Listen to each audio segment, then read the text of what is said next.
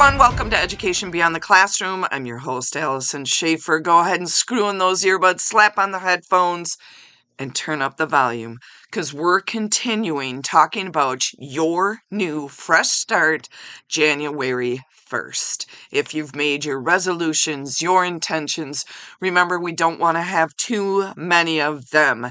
And I talked about planning, plan it out. Give yourselves short goals to get that long-term goal.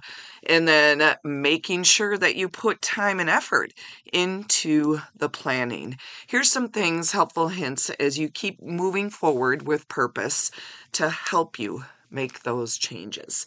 So I want you to think about this. Change is such a long process, a patient process, I guess I would say, because it has taken you a while to establish those habits that you possibly want to change. And I'm going to use losing weight because that's what people want to do a lot when they make their resolutions. They lose weight or be healthier, etc. So how long did it take you to get to a weight that is unhealthy?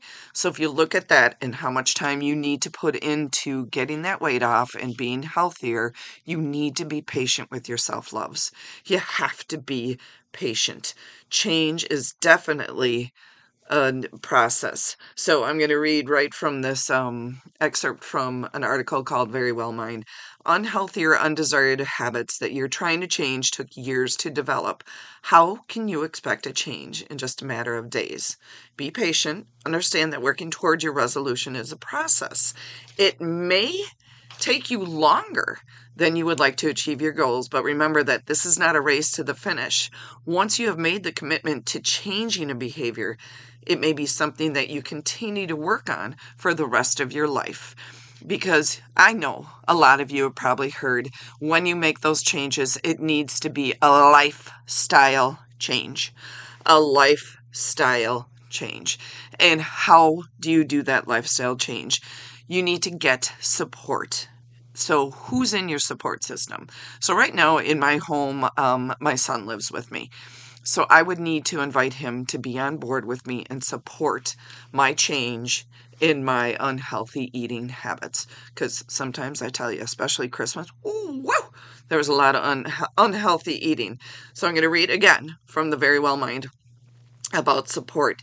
You've heard this advice a million times. The buddy system actually does work. A solid support system can help you stay motivated. Camaraderie makes sticking to your resolution more fun, too.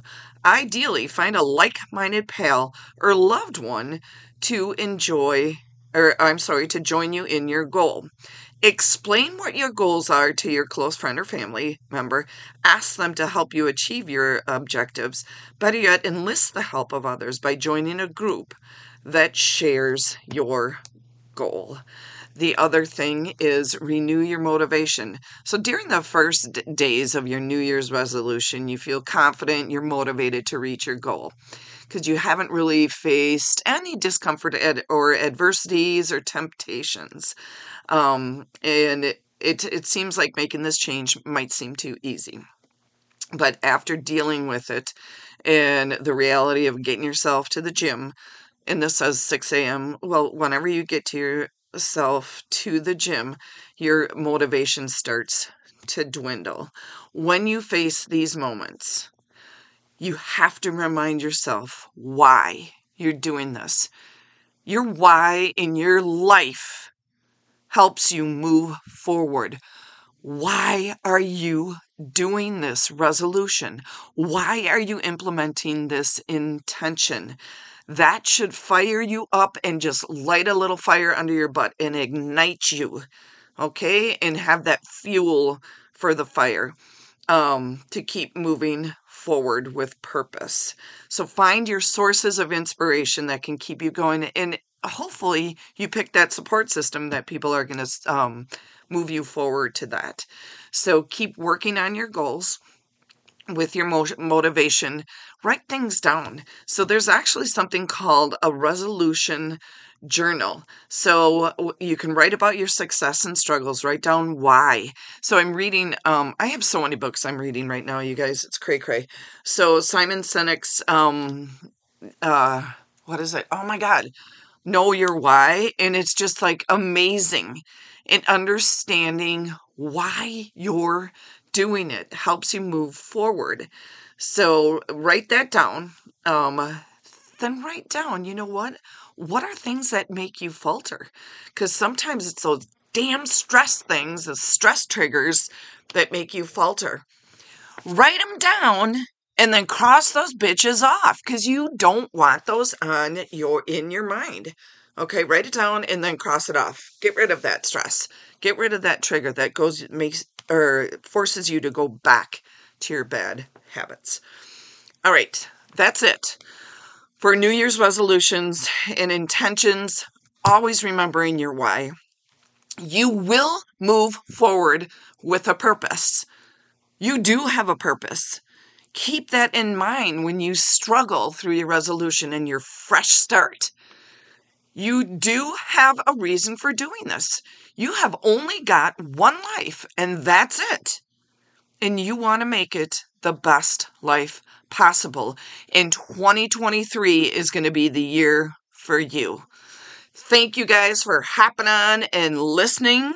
Make sure you take care of yourselves. I'm going to pump out one more video on Friday about New Year's, and then I'm going to start a whole new topic next week.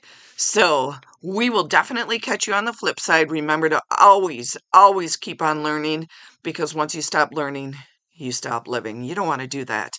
And no, I'm always saying this, learning is the essence of life. Take care of yourselves.